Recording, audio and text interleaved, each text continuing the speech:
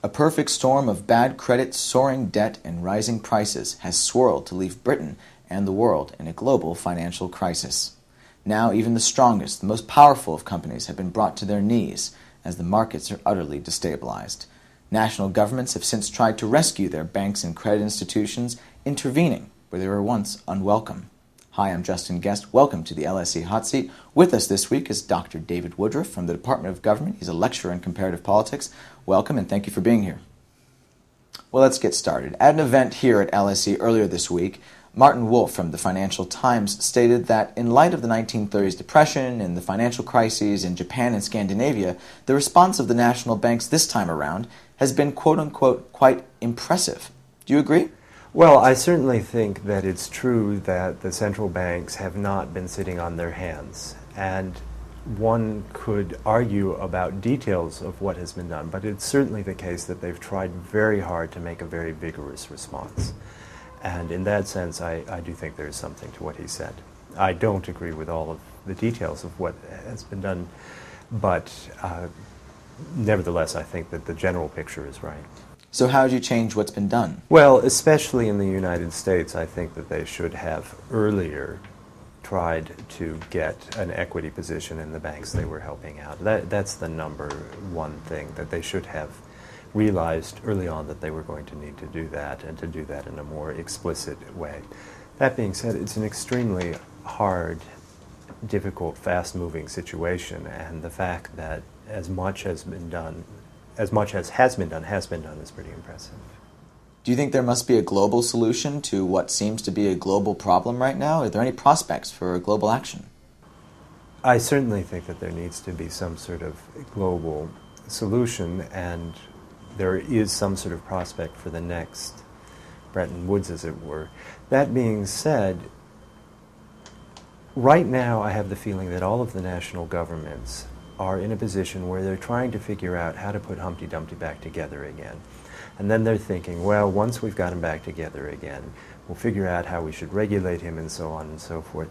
And I actually am very skeptical that that will be possible to reconstruct something like what happened before. I think that states may find themselves intimately involved in the financial system for a very long time. That's been a historical pattern that when collapsed banking systems get taken over by the state, they pretty much stay taken over by the state for a long time. So I think that right now the prospects for, there needs to be some sort of international solution, but that being said, a lot of the center of gravity is going to be inevitably on the national ground, because the key decisions are being made there. Now, you studied financial crises in Russia and Argentina previously. What dangers are there here? One thing that happened both in Russia and in Argentina was a fragmentation of the monetary system, where multiple means of payment emerged in the course of their financial difficulties. And that could happen here. The situation would be something like the following. Imagine a European bank that finds that it can no longer pay its depositors, and as a result of that, there's a freeze on withdrawing deposits from that bank. Well, the depositors are going to be angry, they're going to be upset, and they're going to owe people money that they need from the bank. Among the people they will owe money is the government, the state, and they will say, could we possibly pay our taxes with the deposits in this bank?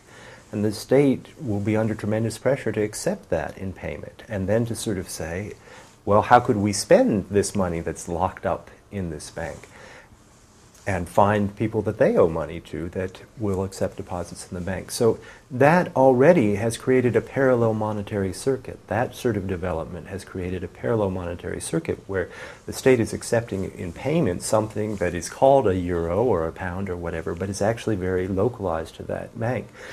You can multiply those sorts of examples to all sorts of other things. Firms that have assets that they can't unload, that try to unload them on the government, and the government takes them as payment in taxes.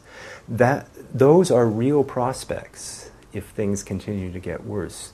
In a deflationary environment, which is quite possible that we're going into, what happens is that firms can't pay their debts, and they start trying to find other ways to pay their debts.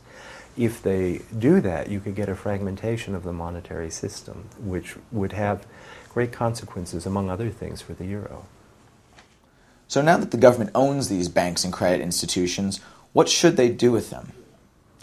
Well, I think that right now there's still a feeling that the government will take preferred stock. It will more or less be deferring to the private management of the banks, and in time they will back out and we'll be back to the situation we were before.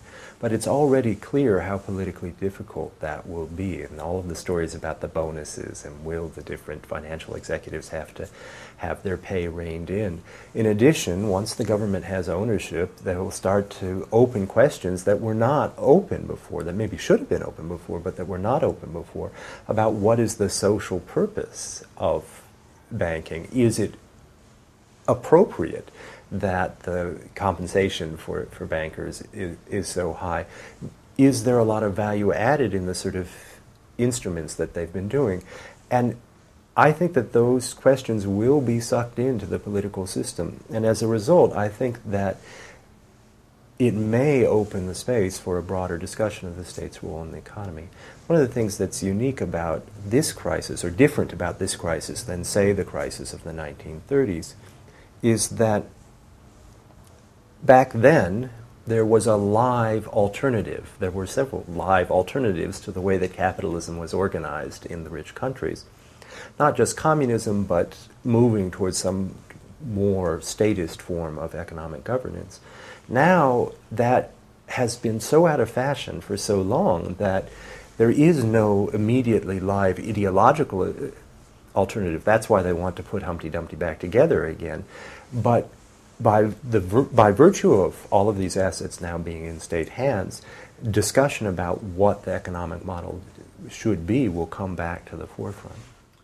So we're stuck with Humpty Dumpty. But can he fall again? How much has the government actually done to reform these institutions? Well, the government in some sense doesn't have to reform the institutions because it's already become impossible for them to live as they were living before. They simply cannot run the same business models that they used to run. So in that sense, there has been a big change.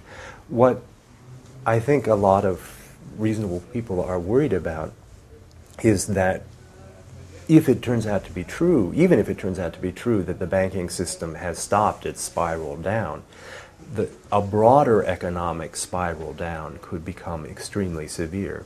And that could lead to the sort of deflationary environment where we would have the financial system more or less running on manual control. It ordinarily runs more or less on autopilot. The Federal Reserve or the central bank injects money into the economy, takes it out. We might find government sucked into administering finance and debts on a much more case-by-case basis, which would be a big change in the economic model. All right, we'll leave it there. Dr. David Woodruff, you are off the hot seat. Thanks very much for joining us, and thank you for joining us. And please look back next month when we'll have another edition of the Hot Seat.